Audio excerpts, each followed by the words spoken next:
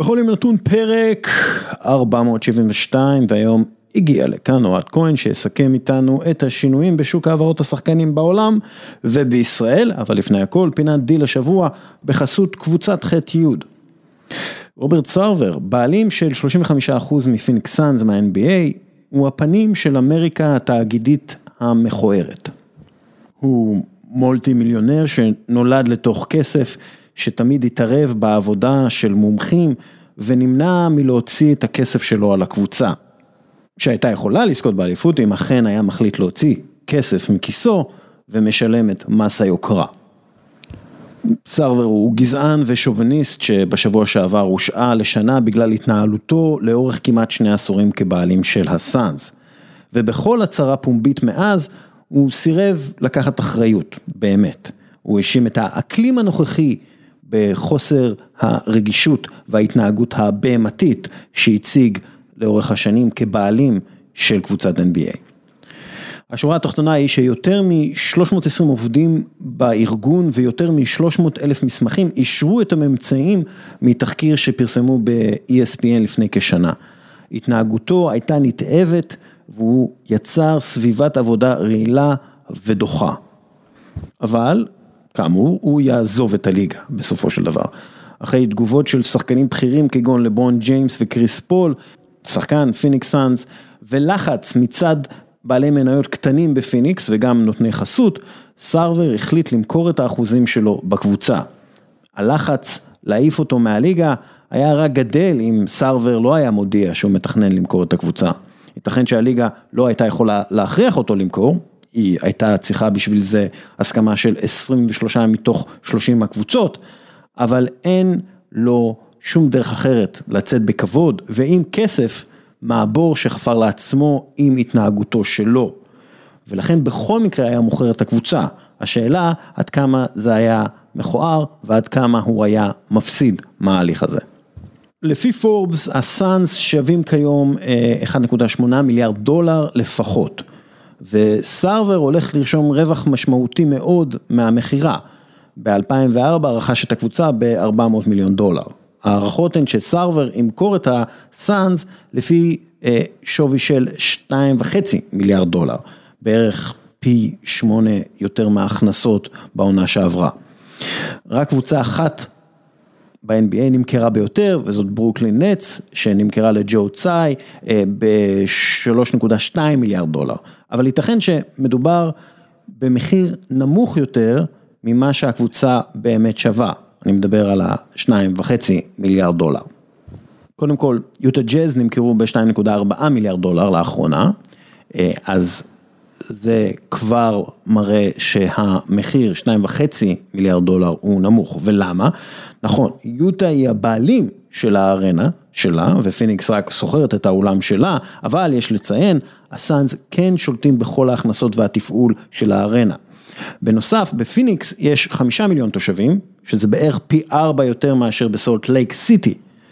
כמו כן, הליגה עומד בפני חתימה על הסכם זכויות שידור חדש, כנראה גדול פי 3 יותר מההסכם הקודם.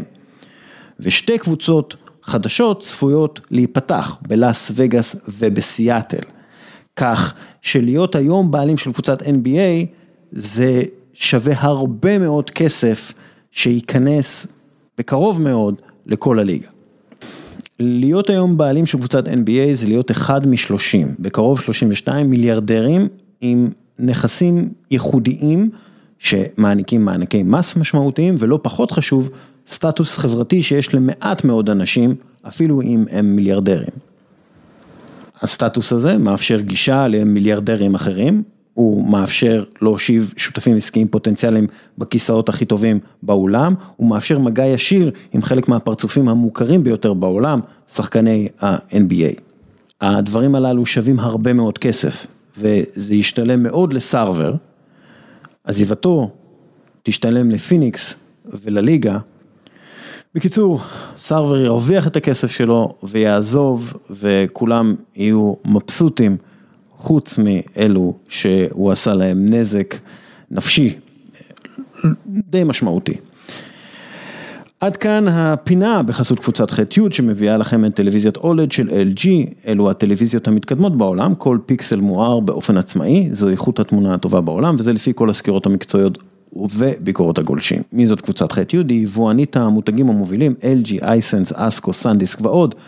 קבוצת חתיך מביאה את שירות 100% איתך, שירות זוכה פרסים, המאזינים שלנו יכולים לרכוש מוצר ולקבל 60 יום זכות החזרה מלאה ללא אותיות קטנות, וגם אחרי שפתחו והשתמשו במוצר. לא סתם החבר'ה בחתיך זכו בפרס המיל בתחרות היוקרתית על שירות וחוויית לקוח. ועכשיו לאוהד כהן, הסקאוט החתיך.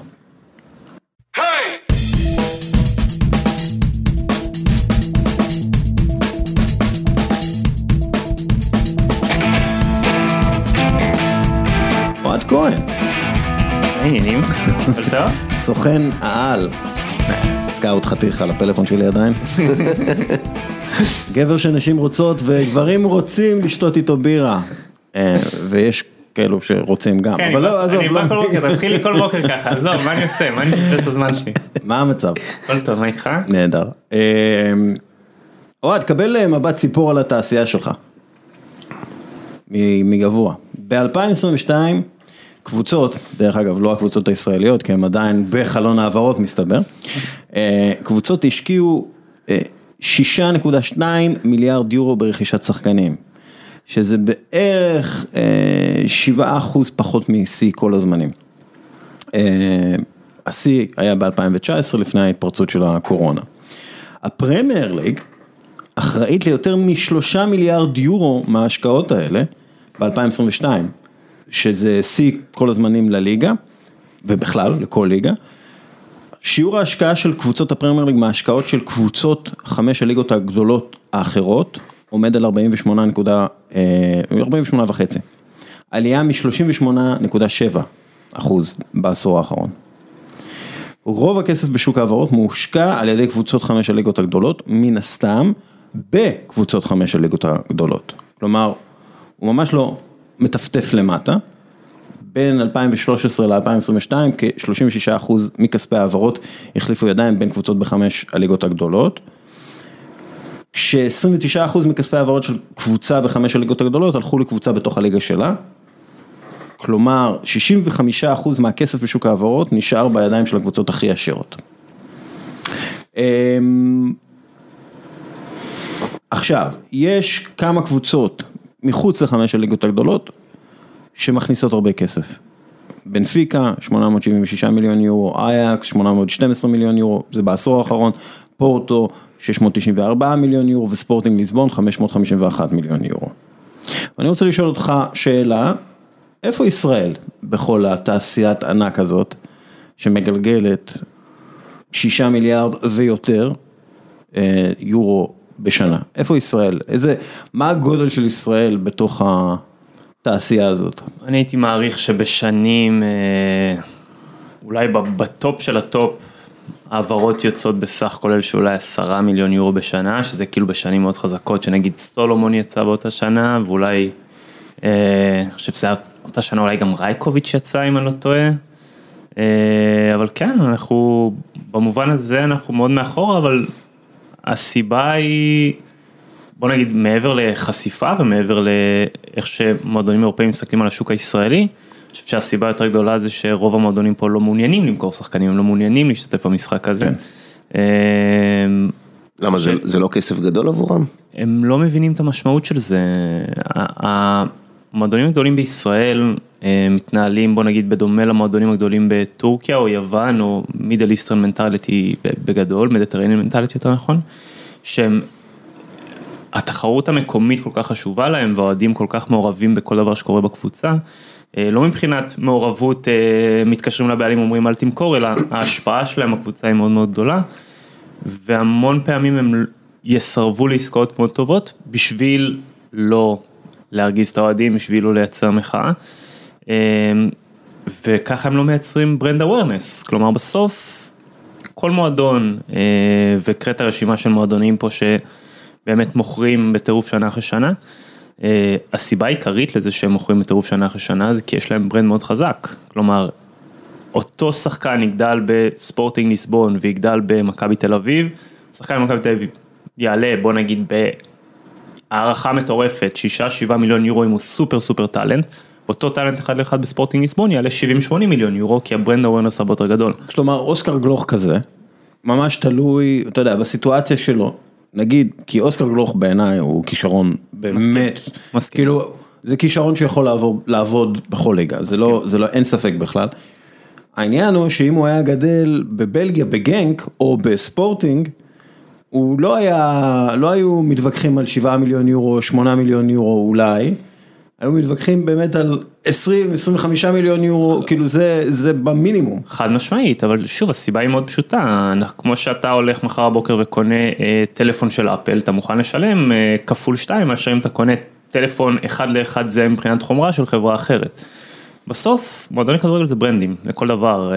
מיטילנד התחילו מלמכור שחקנים במיליון יורו, ואז 2 מיליון יורו, ואז 3 מיליון יורו, והם מוכרים שחקנים פחות טובים משחקנים שמכרו ב3 מיליון יורו לפני 6 שנים, ב10 מיליון יורו. למה? כי הברנד שלהם גדל, כולם רואים את השחקנים שיצאו משם, איפה הם היום, איך הם הצליחו, ואומרים, אוקיי, הם יודעים מה הם עושים.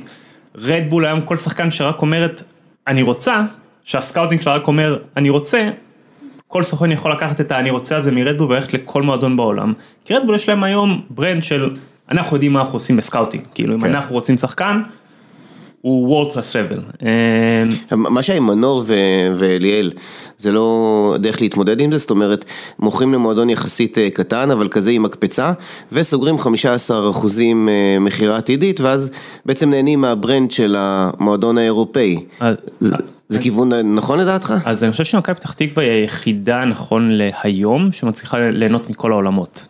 כלומר, מצד אחד לקבל ליקוויד קאש בסכומים מטורפים, למכור, צריך להבין, למכור שחקן כמו מנור סולומון מוכשר ככל שיהיה, ודסקל מכיר אותי הרבה זמן, הוא יודע בדיוק מה מחשבותיה על מנור סולומון, וכמה אני מעריך אותו, אבל למכור שחקן מוכשר ככל שיהיה, מקבוצה שבעיני העולם היא לא מוכרת, בליגה שהיא לא מוכרת, ב6 מיליון יורו, חבר'ה זה מדע טילים, כאילו, סליחה, זה מדע בדיוני, זה גם מדע טילים, לא, באמת, ברצינות, כאילו, אני מכיר את מכבי פתח תקווה ואיך הם עובדים, זה, בוא נגיד, שזה באמת מייצרים משהו מכלום, הם מייצרים טילים, באמת עם דלק 95 רגיל, כאילו, זה מדהים. חד משמעית, ואז אחרי שמנור נמכר ב6 מיליון והצליח, השחקן כמו ליאל עבדה יכול להימכר בכמעט 4 מיליון, ועכשיו הדור הבא שלהם, לא יודע, שחקן כמו אריאל לוגסי, שאומרים, אופה, מכבי פתח תקווה יצרה תוך 3 שנים,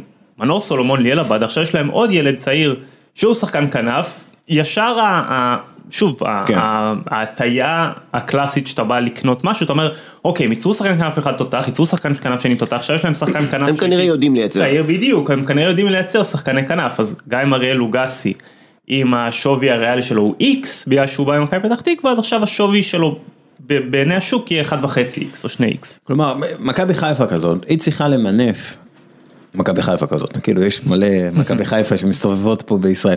מכבי חיפה, היא צריכה מליגת האלופות, היא צריכה לחשוב איך היא מייצרת בעצם ברנד של אנחנו מייצרים שחקנים, תראו את השחקנים שאנחנו מייצרים, הם שווים ככה וככה. ואז הברנד הזה מקבל בוסט מליגת האלופות, וזה בדיוק מה שקרה עם בנפיקה וספורטינג ליסבון ופורטו, כי הם לא סתם הגיעו לליגת האלופות, הם הגיעו לליגת האלופות עם אקדמיה מאוד בחירה, שחקנים בליגת האלופות שגדלו במועדון, כלומר, ואז הם היו באמת, אתה יודע, רובן נבס הם מכרו את זה בגיל 19, אחרי שהוא היה קפטן בגיל 17, משהו כזה, כאילו, כן? אז הם פשוט יודעים לייצר, בגלל זה הם יכולים לייצר כמעט מיליארד יורו במחירות, שהמיליארד יורו האלה בדרך כלל הולכים חזרה למועדון, כן, או רכישת שחקנים או לתוך האקדמיה. וגם נסתכל לטווח ארוך, כלומר להבין שהמחירה הראשונה שלך, אם היא תצליח, כנראה המחירה השנייה, כמו שהיה עם עבדה וכן הלאה, אז נסתכל לטווח ארוך. אבל יש לי שאלה, תנסה להיכנס עכשיו לנעלי ינקלה שחר, אוקיי? יש לו את, כמו שאתה אומר, הוא עשו גם עם האוהדים שלא רוצים שהטלנטים ייצאו מהם וכן הלאה וכן הלאה, וזה משהו שאתה אמרת שיותר מדיטרניאן כזה. מה אתה עושה עם זה? איך מתמודדים עם הלחץ של האוהדים? אז א', אני בכנות אומר, אני קשה לשפוט אותו, כלומר, אני מסתכל על זה מנקודת מבט מאוד מאוד אובייקטיבית, בעוד שהוא קשור רגשית וסובייקטיבית לאותו נושא. אבל הדרך היחידה להתמודד עם זה, כמו עם כל דבר, זה להתחיל לעשות את זה, ובטח היום מועדון כמו מכבי חיפה שהמערכות שלו מתפקדות, כלומר, החל בניהול הספורטיבי, ובעיקר דרך הסקאוטינג והריקרוטמנט, שמכבי חיפה היום יודעת שכנראה כמעט כל שחקן שהיא תאבד, היא תוכל להביא מחליף שווה ערך לו ב-80%, 85%. זאת אומרת שגם כשאתה מאבד את פלניץ' סבבה, בלתי אפשרי למצוא עוד פלניץ' בטח לא בטווח כזה קצר, אבל אתה יכול להביא 80-85% פלניץ'. כלומר, אתה אומר, המותג מסייע לי פעמיים. פעם אחת במחירה עתידית בכסף יותר ויותר גדול, ופעם שנייה למצוא את הטלנטים הבאים ולהיות אטרקטיבי מספיק, כי הם יודעים שזה בעצם מה שקרה בתקופה של פיני זהבי וכל השאר לאירופה וכל זה. בעצם אתה אומר לחזור למודל הזה, דרך ברנדינג חזק בתחום. אני יכול לתת לך דוגמה מאוד חיה על אחד השחקנים שלנו, אני בלי להגיד שמות, אבל אחד השחקנים שלנו ששחק פה באשדוד לפני 3 שנים. כשהגיעה הצעה ממועדון קטן באירופה, שאומנם הייתה כלכלית מאוד טובה לאשדוד, אבל כלכלית הייתה מגוחכת בשבילו, והגיעה הצעה מאחד המועדונים הכי גדולים בליגת העל, שהיה מוכן לשלם שכר שהוא כמעט כפול 5 ממה שחתמנו באירופה בסוף. הבחירה שלנו הייתה באירופה, כי אנחנו מבינים שאם אנחנו עושים את המעבר הזה עכשיו בתוך ישראל, זהו, הוא קבור פה עכשיו 5 שנים, כי אם קבוצה בישראל קונה אותך ב1.5 מיליון יורו, בכמה היא תמכור אותך? כמה קבוצות ישראליות מוכרות שחקנים ב4-5 מיליון באלן, אף אחד לא רוצה לשלם את הסכומים האלה. אז אנחנו העדפנו לוותר על הרבה מאוד כסף, מבחינת שכר בשביל ללכת לפלטפורמה, כי זה שחקן צעיר, כי יהיה לו עוד הרבה מאוד מדרגות קדימה בדרך, שזה עקום, זה לא אמור להיות ככה, כי אותו שחקן שלי היה לצורך העניין בבלגיה, והיה משחק בקורטייק, ומקבל מחר הבוקר הצעה מקלאב רוז', בריינלס, ברור שאני עובר לקלאב רוז', כי אני יודע שלא משנה בכמה קלאב רוז' יקנו אותי, הם תמיד ימכרו אותי הלאה ברגע שההצעה טובה תבוא, והפוטנציאל מחירה שלהם הוא אינסופי. אז כדי שההפלה לליגת אלופות תהיה באמת Game Changer, כי זה עכשיו עם הרבה כסף בליגת אלופות, אתה אומר, לא, אם אנחנו מסתכלים טווח ארוך, זה לא רק הכסף עכשיו שנכנס, אלא מדד הצלחה, תגיד אם הבנתי אותך נכון, מדד הצלחה נוסף שהמועדון חייב לשים לעצמו, זה מחירה של שחקן לאיפשהו באירופה, כדי שזה ייצר את הברנדינג להמשך, כל מה שאמרת לפני כן. בדיוק, ההבנה הזאת צריכה להגיע במקביל לזה שבסוף אין שחקן שהוא replaceable, כאילו, בוא, אייקס ובנפיקה זה קבוצות שבאמת כל שנה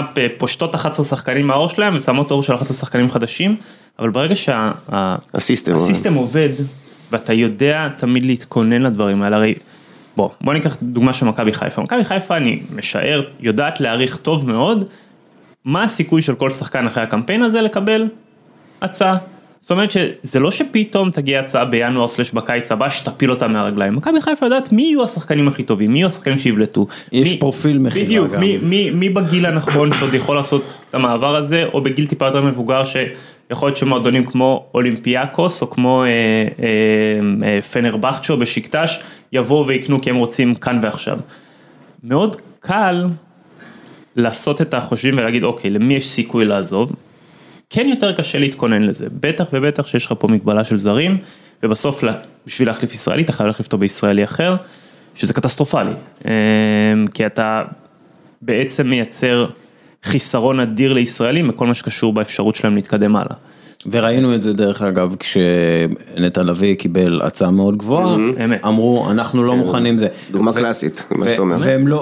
הם לא ימכרו אותו עכשיו ב2.5 מיליון יורו, או מה שזה לא יהיה. אמת, כי בסוף מה יקרה, ימכרו שחקן כמו נתן לוי ב2.5 מיליון יורו, ואז אתה מסתכל למטה, אתה אומר, אוקיי, אם אין לי מישהו בנוער שיכול להיכנס לנעליים האלה, אז אני צריך להסתכל בתוך הליגה. כמה עולים לי שחקנים ממסע אשדוד, כמה עולים לי שחקנים ממכבי פתח תקווה, כמה עולים לי שחקנים ממכבי נתניה, אני באותו 2.5, אז why should I do it? כלומר... אגב, מה קרה עם השחקן הזה? עבר סדרת פציעות מאוד קשה לצערנו, עם 2 ניתוחי ברך, אבל כדורגל, אוטובט. תגיד, נשאר שנייה במכבי חיפה, דיברנו על שחקנים, מה אתה אומר לגבי המאמן? אם ברק מקבל חוזה בחול, אז מצד אחד זה מוסיף לברנדינג, מצד שני, הבית היוצר, מישהו מאוד משמעותי בבית היוצר עוזב.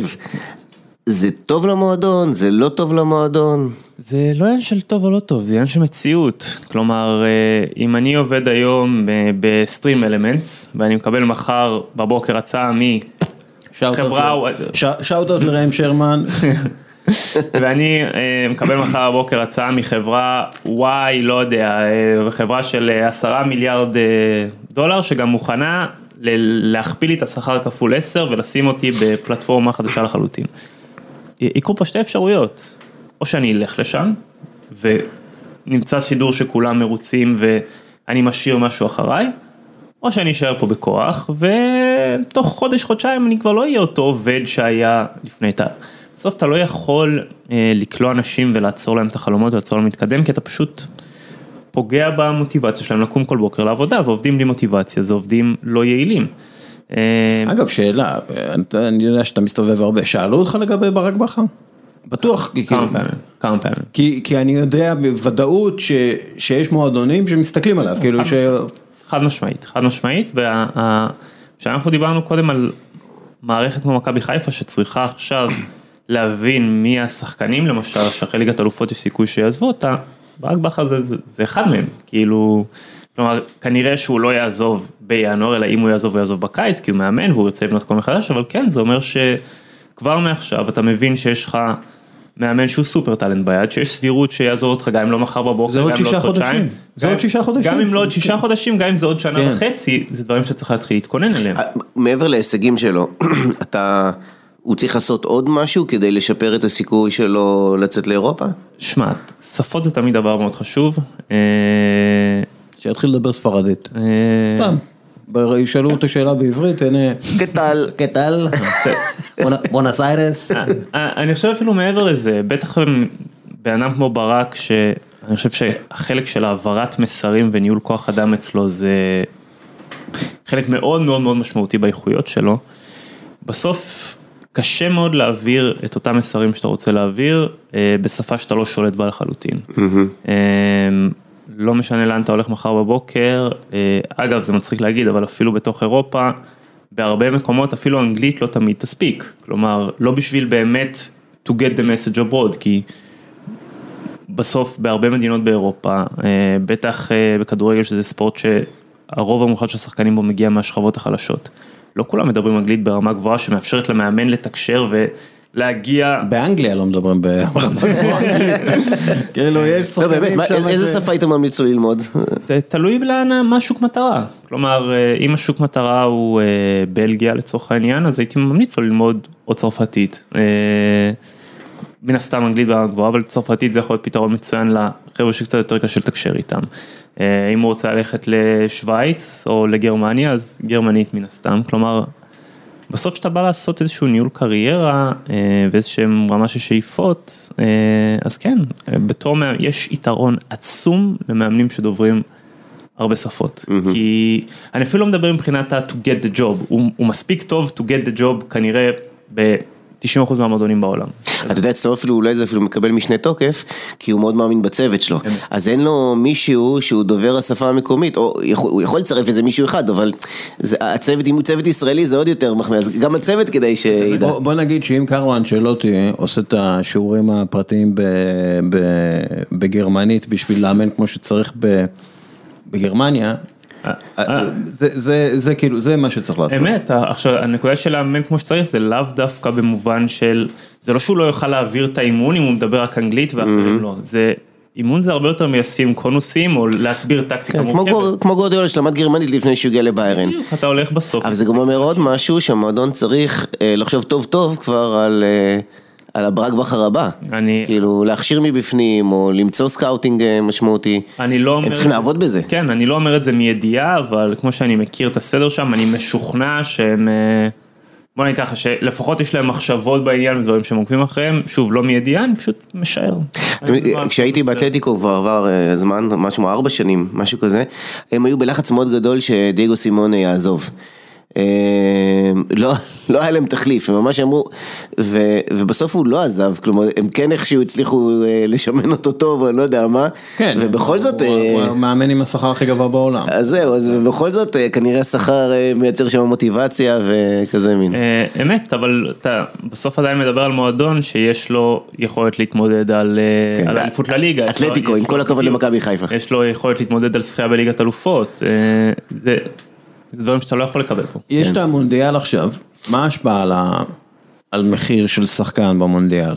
אם הוא עושה מונדיאל טוב, הוא סקיירוקטינג. לא, בכלל, נבחרת, כאילו, במיוחד בנבחרת ישראל, כלומר, אם אתה מצליח בנבחרת ישראל, אז זה כאילו החלון ראווה באיזשהו מקום. שמע, אני אגיד לך דבר כזה, אני חושב שלפני 10-12 שנה, ההשפעה הייתה יותר גדולה. היום, מועדונים קצת יותר חכמים, מועדונים קצת יותר יודעים לקרוא את הבלופים, ובסוף עם שחקן... לא קונים שחקן על פי... בדיוק. 6 משחקים סבבה שהיה לו בקיץ. אני אגיד אפילו מעבר לזה, הרי פעם מה היה קורה?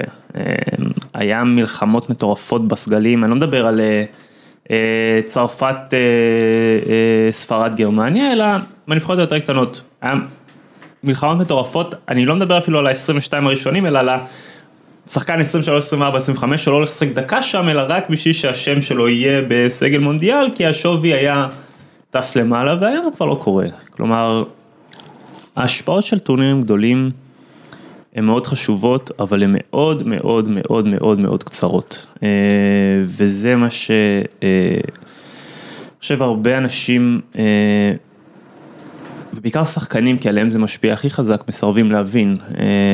Football world forgets very quickly, כאילו, אני אקח לדוגמה, היה לנו פה אליפות אירופה עד גיל 19, נבחרת ישראל עשתה טורניר מדהים, כמה שחקנים יצאו? כאילו, אם אתה לא מנצל את אותו מומנטום המאוד מאוד מאוד מאוד קצר שקיים, חצי שנה אחרי זה אף אחד כבר לא זוכר, זה כבר לא מעניין אף אחד. כן, ואוסקר גלוך כזה צריך להמשיך. אוסקר גלוך, גם בלי היורו עד גיל 19 הזה, אלא שחקן מ-18 ששחק במכבי תל אביב, שמשחק ברמה הזאת, שנותן כמות כזאת של גולים, הוא היה מקבל את ההצעות anyway, הוא לא היה צריך את הטורניר הזה. ואותו דבר נכון למונדיאל, כלומר, עשית מונדיאל פגז, הצלחת לממש את המומנטום הזה, ולזוז, מצוין. היית בסגל של נבחרת במונדיאל ולא שיחקת דקה, שוב, לפני 12 שנה כנראה שזה היה מביא לך את ההסכם הגבוה ומקפיץ לך את הערך, היום כבר לא באמת. איך קוראים לזה? קראו לזה מעין משהו פובורסקי, כאילו השפעת פובורסקי אפקט כזה, שביורו 96 פובורסקי נתן, הוא היה שם ברמת פלא, ברמת פלא, כן, זה היה קר פובורסקי. זה עם השיער הארוך. זה עם השיער הארוך, כן, כן. שנראה כמו קצת טים רוט. והוא עבר מיד אחרי היורו למנצ'סטר יונייטד. זה כאילו לא סתם איזה מועדון רכש אותו. מנצ'סטר יונייטד עבר למנצ'סטר, וגילו שהוא שחקן צ'כי סביר, לא לרמה של מנצ'סטר יונייטד. וזה גם התחיל איזשהו מחקר לעניין הזה של השפעת טורנירים על המחיר ועל השחקן ועל איך שרואים אותו. ככל שהמועדונים הפכו ליותר חכמים והסתכלו יותר על נתונים, פתאום האפקט הזה ירד. כלומר, זה עכשיו, אני לא תמים, אני לא בא להגיד שהוא לא קיים, אני בא להגיד שהוא הופחת משמעותית בשנים האחרונות, ובאופן כללי, המקום שכדורגל נבחרות תופס בו היום מבחינת סקאוטינג, יורד ויורד ויורד ויורד. זה חשוב לפרופיל של השחקן ולרפיוטיישן שלו, אבל האיכות ההופעות שלו בנבחרת לא תשפיע כמו עונה טובה של 36 משחקים. ושאלה, כי אנחנו יודעים שבנבחרות בדרך כלל יש יותר עניין של לחץ. כי זה לחץ, לא רק לחץ של מועדון, זה לחץ של מדינה וכל הדברים האלה. האם כשאתה עושה סקאוטינג על שחקן, ואתה רוצה לבדוק איך הוא בלחץ, איך הוא עומד כשיש משימה לאומית על הגב, כאילו, זה כן יכול ללמד הרבה איך שחקן מופיע, או מצליח או לא מצליח בנבחרת, על האופי שלו לפחות. אז אני דווקא, אני רואה את זה בצורה אחרת קצת, ושוב זה לא, אין פה מדע, יש פה תיאוריות, כן? כאילו... מדע מתחיל בתיאוריות, חמור. למשל, העולם שטוח, כולם יודעים את זה. אני דווקא חושב שהכדורגל נבחרות הוא מאוד מחמיא לשחקנים יכולות אישיות גבוהות שלא תלויים במסגרת קבוצתית. אוקיי. כלומר, שים רגע בצד מונדיאל, אתה יודע מה, אפילו מונדיאל השנה ספציפית הוא דוגמה טובה, כי אין את המחנה אימון של 3 שבועות לפני, כמו שיש במונדיאל רגיל, אלא זה נראה לי זה שבוע או 10 ימים. ואז שבוע אחרי מתחילים לשחק, זה פשוט הזיה. אבל... באמת, יש שבוע... יש רק שבוע הכנה לדעתי למונדיאל השנה. המונדיאל נגמר ב-21 בדצמבר, נראה לי, ב-21 או ב-18 בדצמבר, לא משנה, וב-26 כבר בוקסינג דיי, מחזור בוקסינג דיי בפרמייר ליג. לא, אני מסתכל על זה דווקא מהצד ההפוך, לא מתי הוא... כן, וההכנות, בדרך כלל יש לך מונדיאל... לפי דעתי איזה שבוע, 10 ימים לפני. 10 לפני. קיצור, אם אתה פיזיותרפיסט, רופא וזה... בהצלחה לך. כן, סגור לעצמך in advance את היומן בתאריכים האלה שאחרי המונדיאל. בהצלחה לך. חודש אחרי המונדיאל, זה בלגן. אז אני חושב אז אמרת שיותר היכולת האינדיבידואלית. בדיוק, כי בסוף איזה שחקנים טובים מאוד שאתה זורק אותם במסגרת קבוצתית חדשה שהם לא מכירים והם לא באמת מכירים לעומק את השחקנים ששחקים סביבם, או שחקנים שיש להם יכולות אינדיבידואליות מאוד מאוד מאוד מאוד גבוהות, או שחקנים שפשוט ממעטים לטעות, שזה גם, אתה יודע, זה ממש שני סוגים של שחקנים לא, אבל אתה כן רואה, אתה יודע, בנבחרת אתה רואה, אוקיי, הוא לוקח אחריות, הוא זה שאוסף את השחקן, הוא זה, כלומר, אתה כן רואה שפת גוף, אתה רואה הרבה דברים שאתה יכול ללמוד עליו בנבחרת ולא בהכרח במועדון, כי בנבחרת הוא פתאום בבית, הוא מרגיש יותר טוב, פתאום אתה רואה את ההוא האמיתי, אתה מבין מה אני מתכוון? אז אני מדבר כאילו מבחינה אישיותית, לא מבחינת, דווקא אתה יודע, דווקא הפוך, כי ההקשר כאן הוא מאוד שונה מקבוצה רגילה, אתה רואה אותו, מה זה הוא האמיתי? אתה רואה אותו עם קבוצה שהם לא רב תרבותי, שזה באותה השפה, עכשיו הוא צריך להיות בקבוצה שזה רב תרבותי, שפות אחרות, זה הקשר שונה לגמרי, אז בטח שאם הם גדלים ביחד מהנערים, נוער, אם זה מדינה טובה. אז אתה רואה את הפוטנציאל של שחקן, מה הוא יכול להיות. בהקשר ספציפי. אז אני אגיד את זה אחרת אפילו, אני לא חושב שיש אמיתי ולא אמיתי, אני חושב שכל בן אדם שאתה שם בסביבות שונות, יוצא ממנו אדם שונה ויוצאות ממנו תכונות שונות, כלומר, גם אם אותו שחקן שיצורך היה משחק 35 משחקים במכבי חיפה, שים אותו אחר כך באותה עונה, לשחק 6 משחקים, או משחק פעם בחודשיים במכבי תל אביב, אתה תקבל שחקן אחר. כן.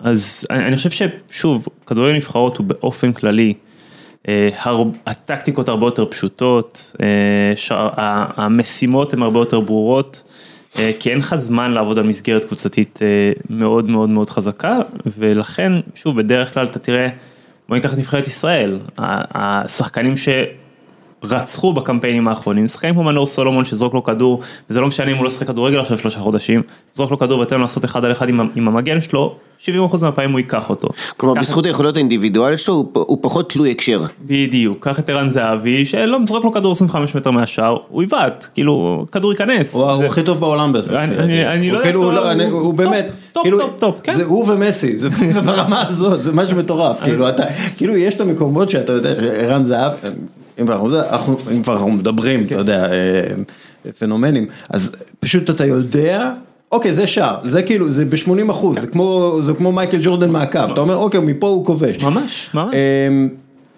אוקיי, העניין של האופי זה משהו שמאוד מעסיק אותי עכשיו, ובכלל, באופן כללי, בגלל שלמשל אנחנו רואים קבוצת ענק כמו פריז סן ז'רמן, שיש לה כישרונות על, ומן הסתם את הטריו הכי טוב בעולם, אבל יש שם כאילו בעיות אופי קשות למועדון, לאורך שנים, זה קשור גם לתרבות מועדון, זה קשור לתרבות בעלות, זה קשור להרבה דברים. אבל בתור מישהו ששואלים אותו הרבה פעמים, כמה פעמים שואלים אותך, אתה יודע, תפרק לי באחוזים על איכויות טכניות, וכמה פעמים שואלים אותך על איכויות אישיותיות של שחקן. אז אני אפצה את התשובה ל2, ואני אתחיל להגיד שאני לא מסכים עם הקביעה שזה הטריו הכי טוב בעולם, כי, אוקיי, בוא נתחיל. מבחינת כישרון? אז זהו, בוא נתחיל מהחצי הראשון. התורה החדשה ברקרוטמנט במקומות הטובים, מדברת על זה שאתה אף פעם לא שופט שחקן בתור שחקן אינדיבידואל, אלא אתה שופט כדורגל לפי חוליות. כן. מה זאת אומרת? זאת אומרת אני לא מנתק את ההקשר של השחקן כנף שמאל שלי, משחקן כנף ימין שלי, מהחלוץ שלי, כי שלושתם מייצרים לי חוליה אחת, שבסוף, אם אנחנו מדמיינים עכשיו משושה של פיפה כזה, אז שלושתם ביחד צריכים למלא לי משושה כמה שיותר גדול, כלומר, הסך התכונות שלהם ביחד בתור שלישייה צריך למלא... זה בפיפה יש את המשושעים? בפיפה, כן, נראה לי בהכל. לא, כאילו באנליסטים, כאילו הרדאר, אתה מדבר על הרדאר של השחקן, כן. בדיוק, אז השאיפה היא בסוף שחוליה תמלא לי את המשושה, זה כמה שיותר. מה זה אומר? זה אומר שאם לצורך היה אני לוקח, בוא ניקח את הדוגמה של פריס סן ז'רמן, שחקן כמו מסי שאני יודע שיכול לתת לי קיפסים ברמה הכי גבוהה בעולם, לתת לי סיומות ברמה הכי גבוהה בעולם, לתת לי דריבלים ופקינג ברמה הכי גבוהה בעולם, אבל לחץ על הריבים הוא ייתן לי 0, ותנועות עומק הוא ייתן לי מעט, אלא הוא יותר יאהב לקבל את הכדור לרגל ולהתחיל את המהלך, ואז עליו, המשושש, כי השחקנים שאמורים להשלים אותו במחאות, זה שני שחקנים שהם מאוד לוחצים, שעושים המון עומק, כדי שהם יוכלו לנצל את המסירות שלו, יוכלו להעלים את החסרונות שלו, אבל לידו יש ניימר, שחולק תכונות מאוד מאוד מאוד דומות, ויש להם את אמבפה, שהוא באמת שונה מאוד במהות, ובגלל זה רוב הכדורי עומק הולכים אליו, כי הוא פשוט עושה את התנועות עומק, ויש שני מוסרים, אבל הם לא נותנים לך סך תכונות מספיק מגוון, והם לא משלימים אחד את השני. וואו, זה מורכב מה שאתה אומר, זה אומר, עוד לפני שאנחנו נכנסים לאישיות, אתה אומר, כשאני עושה סקאוטינג ומאצ'ינג טוב לקבוצה, אני צריך גם להגיד להם על ההקשר, מה הם התנאים שבהם השחקן יהיה במיטבו. אני לא יכול להביא סתם בלם, אם פלניץ' הוא הבלם, אז הבלם השני יהיה טוב, בגלל שפלניץ' סוגר אותו. אז כאילו אתה מנסה למכור שחקן למועדון, אבל אתה אומר, תשמע, אבל אתה צריך גם לקחת את ההקשר, בסטינג כזה הוא יהיה מאוד טוב, בסטינג אחר הוא יהיה פחות טוב. בראבו, עכשיו אני... וואו, זה ממש מורכב. אני אגיד יותר מזה. אגב, במיטילנד עושים את זה לא, עושים כאילו יש את הרדאר של השחקן, ויש את הרדאר של האישיות של השחקן. שהאישיות של השחקן, הם רואים, אוקיי, הוא פה ביום רע הוא א', ביום ב' הוא Z, ואנחנו רוצים לראות אם הוא ביום רע מאוד מסתדר ביום רע מאוד עם הבלם האחר. זה עם הצבעים, עם הצהוב וזה? עם הצבעים, כאילו זה הבסיס, הצבעים זה הבסיס. כן, אני גם יודע על איזה מודל הם יושבים באישיות, עוד מעט נגיע לזה, אני מכיר את זה. אז בוא נגעת בפלניץ', הפלניץ' זה דוגמה מעולה, אוקיי? כי אם אתה היית שם את פלניץ' בקבוצה שמגנה נמוך, לא היית מקבל ממנו כלום. כלומר, אם אנחנו מדברים על שחקני הגנה מתחלקים בגדול, אתה לא רק שחקני הגנה, רוב השחקנים, כשאתה מסתכל על הצד ההגנתי שלהם, הם מתחלקים בגדול לשני מונחים, מגנים קדימה ומגנים אחורה. מה זה אומר? העולם היום, מאז שכל החברים הגרמנים של דסקל התחילו לנהל את הכדורגל, העולם היום מחפש יותר ויותר שחקנים. העולם היום יותר ויותר ויותר מחפש שחקנים שמגנים קדימה. מה זה אומר? שכשיש מעבר, או כשאנחנו מנסים לייצר הגנה נגד הכדור, המחשבה שלנו היא כל הזמן קדימה, איך אנחנו תוקפים את הכדור, איך אנחנו לוקחים אותו כמה שיותר מהר, כמה שיותר חזק, גם אם זה אומר שאנחנו מייצרים שטחים האחרונים, שלפעמים נתפס במתפרצות. ולפני, אפילו לא יותר מדי זמן, אבל לפני 10 שנים, רוב הכדורגל היה במה שנקרא הגנה אחורה, כלומר, היריב עכשיו מחזיק את הכדור, איך אני רק סוגר לו את הקווי מסירה, איך אני רק מעכב אותו, איך אני רק דוחף אותו לאזור. הגנה מתגוננת מול הגנה התקפית. בדיוק. זה מסתדר לנו עם ה... לא יודעת אם זה נכון להגיד את זה. להגיד? לא, אין צורך להגיד, אבל יש לנו איזשהו מאמר שקראנו שעוסק בדיוק בזה, אבל זה בכלל לא קשור לספורט, זה קשור לביטחון. אז פלניץ' הוא בלם שכל האיכות שלו יוצאת שהוא מגן קדימה. מה זאת אומרת? הוא עכשיו, תן לו שהקבוצה שלו תלחץ גבוה, שיזרקו את הכדור לחלוץ ויוכל לתקוף אותו רחוק מהשאר. תן לו עכשיו לעמוד 8-9 מטר מהשאר ולשמור על 5 שחקנים שמתרוצצים לו בתוך הרחבה, זה לא השחקן. ואתה לא תקבל ממנו כלום. זאת אומרת, כשאתה בא להחליף שחקן כמו פלניץ' לצורך העניין, ואתה אומר, אוקיי, אני מכבי חיפה, אני קבוצה דומיננטית על הכדור, אני קבוצה שלוחצת מאוד גבוה, במשך הרבה מאוד דקות במשחק, הבלם שאני צריך, אני מבין שיכול מאוד להיות שלא בעיה, אם יגיעו אליי ל-16 וישחקו לי ב-16, אבל כמה פעמים זה יקרה נגדי במשחק? אני מעדיף, מבין שעל זה אני אכתוב גול 2, 3, 4 בשנה, אבל בכל שאר הפעמים הוא יזכה בכדור כל כך גבוה, והקבוצה בכלל לא תגיע נגדי למצבים. קודם כל זה מאוד מסתדר לנו עם מה שגל אלברמן דיבר איתנו. נכון, מאוד מסתדר איתנו, כי גל אלברמן, הוא חושב כדורגל ברמה מאוד גבוהה, אז הוא בדיוק אומר את אותו דבר, רק מהכיוון של אבל תחשוב כמה התפקיד שלו מורכב, למה? כי ברגע שהוא סוגר עם פלניץ' הוא צריך לסגור עם מישהו שמשלים אותו. ופלניץ' עוזב, והוא צריך... ואם הוא לא סגר בסוף חוזה עם המשלים, אז פלניץ' לא מתאים, אז הכל כאן זה ספגטי שהכל תלוי בהכל. הוא יכול להצליח טוב באלף, אבל אין בית, הוא לא יצליח. בגלל זה מנהל ספורטיבי עובד לאורך השנה. והוא לא עובד בשלושה חודשים שהוא צריך לעבוד, כאילו כביכול זו העבודה שלו, הוא צריך לתכנן לאורך השנה, לבדוק את כל הנתונים, לבדוק מתוך עשרות אלפי השחקנים שיש, זה העבודה. אז גם א' וב' אני אגיד יותר מזה. ובגלל זה עבודה שמאמן לא יכול לעשות. אמת, ואני אגיד יותר מזה גם, ברגע שאתה יודע בבירור מאוד מאוד מאוד רב מה אתה מחפש ומה אתה רוצה, באמת עשית 99% מהעבודה, שזה מה שהרבה מועדונים עדיין נופלים בו. הם לא יודעים להגיד בדיוק מה הם רוצים. בוא ניקח שוב, התחלנו לדבר על מכבי חיפה, בוא נדבר על מכבי חיפה.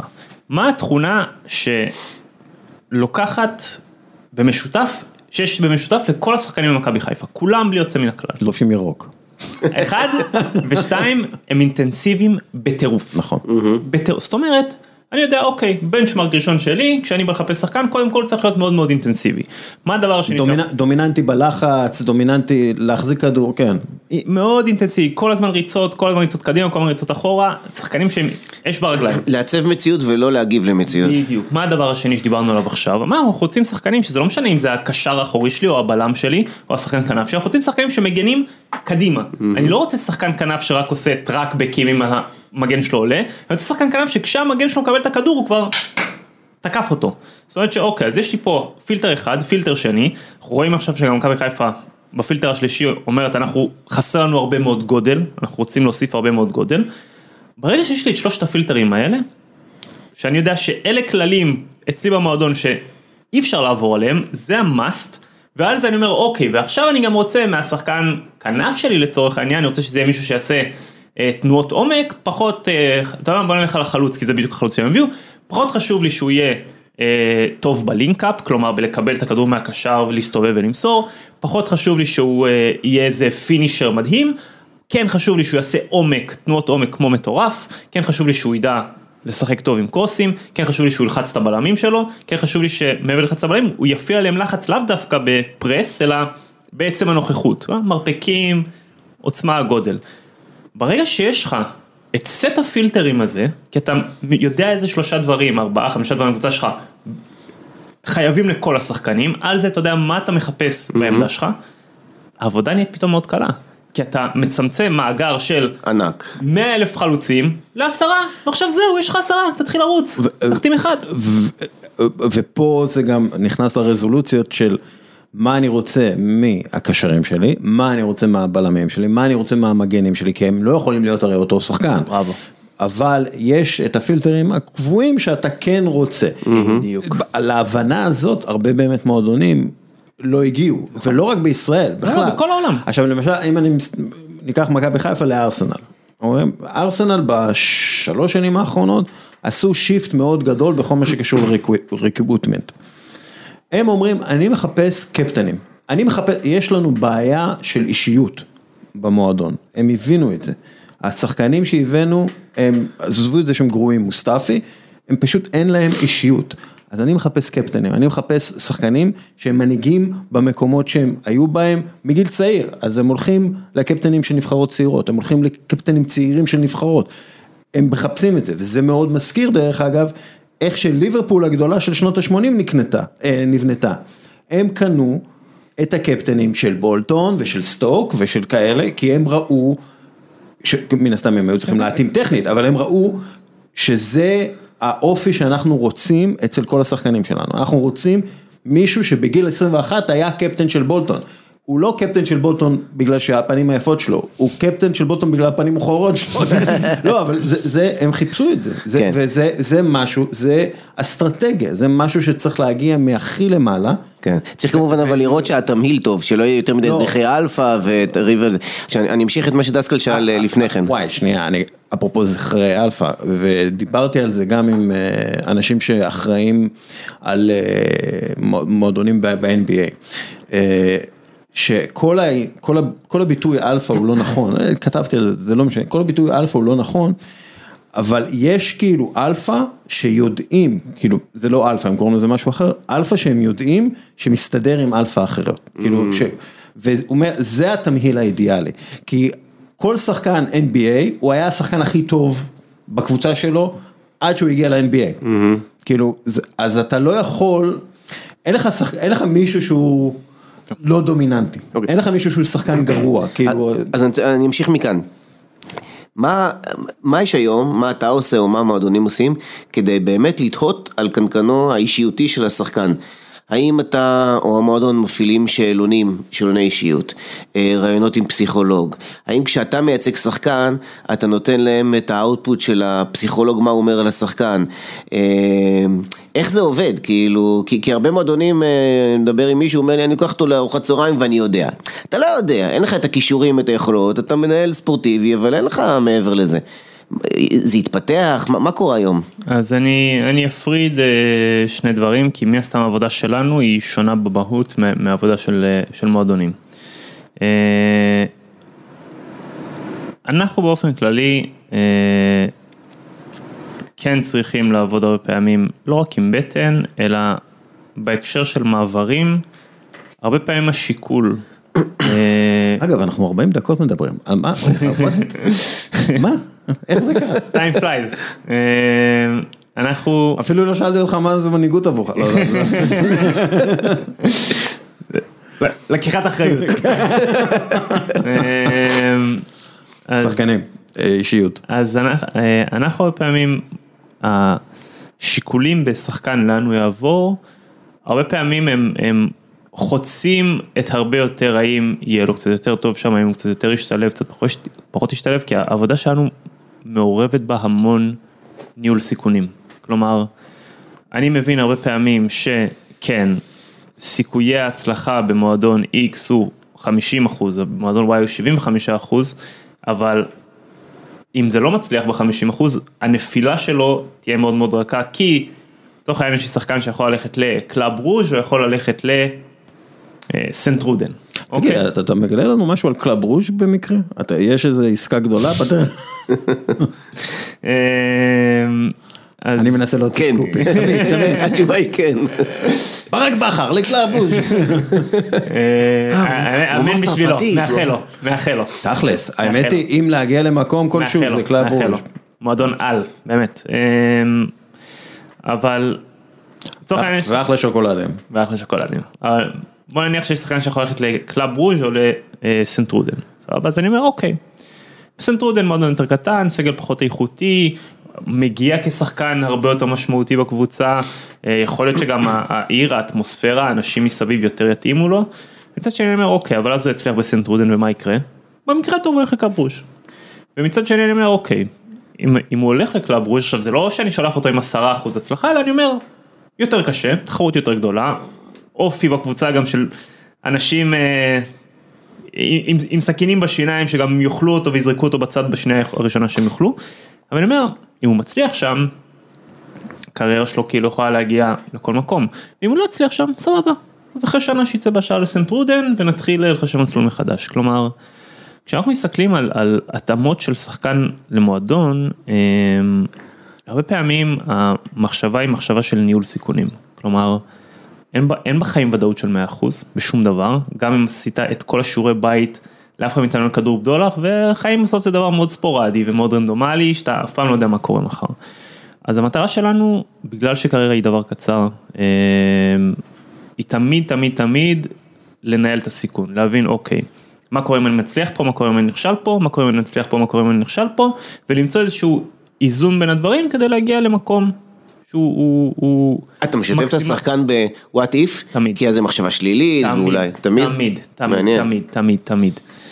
שוב, אני חושב שזה הרבה עניין של אופי. אני בגדול, השחקנים שלי יודעים, יש לי חוק. הם לא יודעים כלום, עד שהרגע הזה מגיע. ואז כשהרגע הזה מגיע, ויש הצעה 2-3 שמונחות, שכבר הם בשלבים די מתקיימים של מסע ומתן וצריך לקחת החלטות, זה הפעם הראשונה ששחקנים שומעים על זה. הרבה פעמים לא אוהבים את זה, כי קשה כל הזמן להיות בשקט, שאתה יודע שדברים קורים מסביב, ולפעמים אתה גם קורא זה הדלפה מפה, הדלפה משם, הם צריכים לסמוך עליך. מאוד, מאוד, ואגב, זה אחת הסיבות שאני מאוד מאוד מאוד אוהב לעבוד עם שחקנים אפריקאים, כי הם אומרים, אנחנו איתך, כאילו, תרוץ, אני לא אשכח, באחד המעברים של ליאונרדו רוסו לוונקובר, שזה מעבר של 10 מיליון? לא, 1.5 מיליון זה היה, מאשדוד ל-MLS. אז באתי אליו. דולר. כן, דולר. אני דיברתי שקל, אבל לא משנה, בסדר. אז הגעתי אליו, וכאילו באתי להסביר לו למה MLS זה צעד טוב בשבילו, וכמה הליגה הזאת השתנתה, ואיזה כמות של טרנספרים יש מה-MLS לטופ 5 ליגס בשנים האחרונות. ממש באתי מוכן, גם זה היה השחקן הראשון שלי, השחקן האפריקאי הראשון שלי שהבאתי לישראל בגיל מאוד צעיר, ועמד לצאת החוצה. ושתי דקות אחרי שהתחלתי לדבר, כאילו אני כבר באתי מוכן ל-40 דקות שיחה, אמר לי, אוהד, מה שאתה אומר זה מה שעושים, זה טוב לי? כן, תודה, יאללה. עולים על טיסה, כלומר, בסוף יש אחריות מאוד גדולה שאתה עובד עם שחקנים אפריקאים, כי הם באמת מאוד מאוד סומכים עליך, ומצד שני יש הרבה מאוד חופש פעולה, ואתה לא צריך להסביר כל דבר 30 פעם. קצת נאיבי, לא? מצידם. אני חושב שבסוף כמו כל מערכת יחסים בין בני אדם, הם מרגישים שאתה עושה מה שטוב בשבילם, הם איתך, והם מרגישים שאתה לא עושה מה שטוב בשבילם, אז הם עוזבים. אני מאוד מאוד מאוד שקוף עם השחקנים לטוב ולרע, כאילו הרבה פעמים שחקנים שהיא בתקופה טוב, חושבים שהם בתקופה טובה, כי מעללים אותם ואומרים להם כל יום כמה הם יפים וחזקים ואיזה כוכבי כדורגל הם, ואני בא ומפרק אותם, כאילו, כי אני יודע מה הם יכולים לעשות ומה הם נותנים ומה שהם נותנים, בעיניי זה לא מספיק. תגיד, אם יש לו שחקן מוכשר, אבל יש לו בעיות התנהגות, או בעיות של חוסן נפשי, וכו' וכו' וכו'.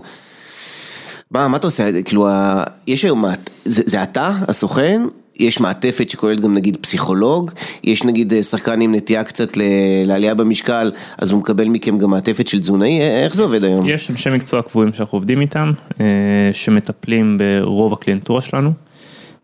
בסוף, זה גם אמונה של החיים, אני יכול לספק כלים, אני לא מכריח לעשות שום דבר, וכשיש מישהו שלא עומד בסטנדרטים מסוימים, זה לא נו, זה פשוט, אחי, קח את החוזה ייצוג שלך, בהצלחה, איך לאן שאתה רוצה. עברתי הרבה גלגולים ב8 שנים האחרונות, וכשהייתי יותר צעיר, ממש נלחמתי על כל קליינט שרק יישאר, שרק יהיה מבסוט, והיום אני מבין כמות האנרגיה הנפשית שכל קליינט דורש ממך היא עצומה, ושום סכום של כסף לא שווה את זה אם הוא לא fully on board. אז היום הגישה היא מאוד שונה, שחקנים שלנו יודעים את זה. זה החוזה ייצוג, כולם חתומים. אתה רוצה ללכת? לך. אתה לא עומד בסטנדרט מסוים? לך. זה נורמטיבי מה שאתה אומר, בקרב סוכנים או שזה יוצא מהכלל? אז אני חושב שגם בקרב הסוכנות שלנו זה לא נורמטיבי, אבל אני כזה, כי בסוף, אתה יודע, אנחנו סוכנות של, לא יודע, 60 אנשים, כל אחד רואה דברים אחרת. ואני מאסתי בלהסתכל כל היום מסביב לכתף שלי, ומאסתי לנסות להכריח אנשים מוכשרים ככל שהם יהיו, ולהסביר להם למה לאכול כמו שצריך, או לישון בזמן, או להתאמן כמו שצריך כל אימון, זה טוב בשבילם, זה שיחות שהן מגובות בעיניי. כשיש בעיה במועדון, עם השחקן, הוא לא משחק, בעיות התנהגותיות וכן הלאה, אתה מדבר עם המועדון, אתה מנחה אותו איך לדבר עם המועדון, איך זה עובד, איפה הסוכן כאן בתמונה? תמיד שילוב, כלומר, זה תמיד דרדור אמצעים. תמיד מה? תמיד יש דרדור אמצעים, כלומר, זה תמיד שילוב של הדברים האלה. א', הרבה פעמים יכול להיות שהמועדון בכלל יפנה אליי עוד לפני שהשחקן פנה אליי, כאילו הרבה פעמים יכול להיות שקרה איזה, בוא נגיד שאם קרה איזה מקרה קיצון, כנראה שאני אשמע את זה מהמועדון לפני שאני אשמע את זה מהשחקן, כי זה קרה עכשיו, הוא עדיין באימון, הוא עדיין במתחם, מישהו כבר הרים לי טלפון, אם זה משהו שהוא לאורך זמן. אז זה תמיד שילוב. כלומר,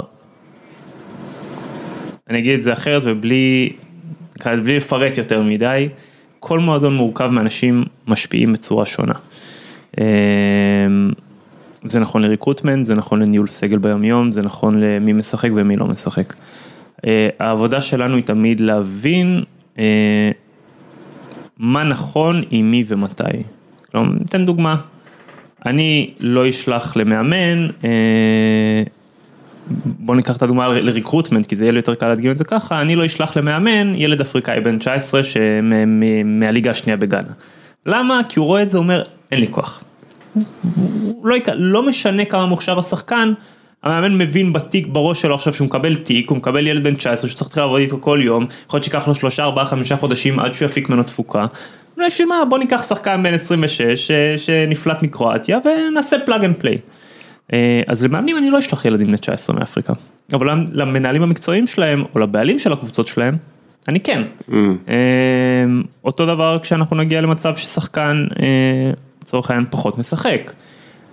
אני אלך למאמן אם אני אחשוב שמקצועית, יכול להיות שאני יכול לתת לו איזה טיפ שניים שיוכלו לפתור את הסיטואציה, או שאני אלך לבעלים אם זה טלנט שיש לו ריסל ולו, ואני אגיד לו, אחי, אתה מרסק לשחקן הזה את הערך.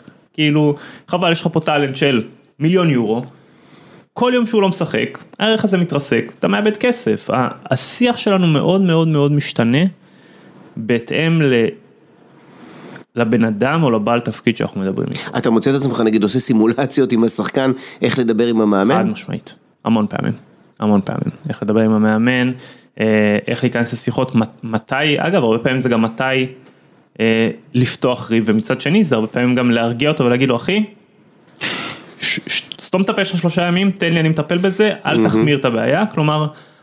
מה עוד כסוכנות אתם מציעים לשחקן? כלומר, איך אתם מרכיבים את המעטפת האישית שלו? כי יש שחקנים שמקבלים הרבה מאוד מהמועדון, אבל עדיין הם עובדי מועדון, ואתם אלו שמייצגים אותם. כאילו מאמן כושר, פסיכולוג, תזונאי, ניו מדיה, מה מכל הדברים האלה? אז כל אחד ומה שהוא צריך.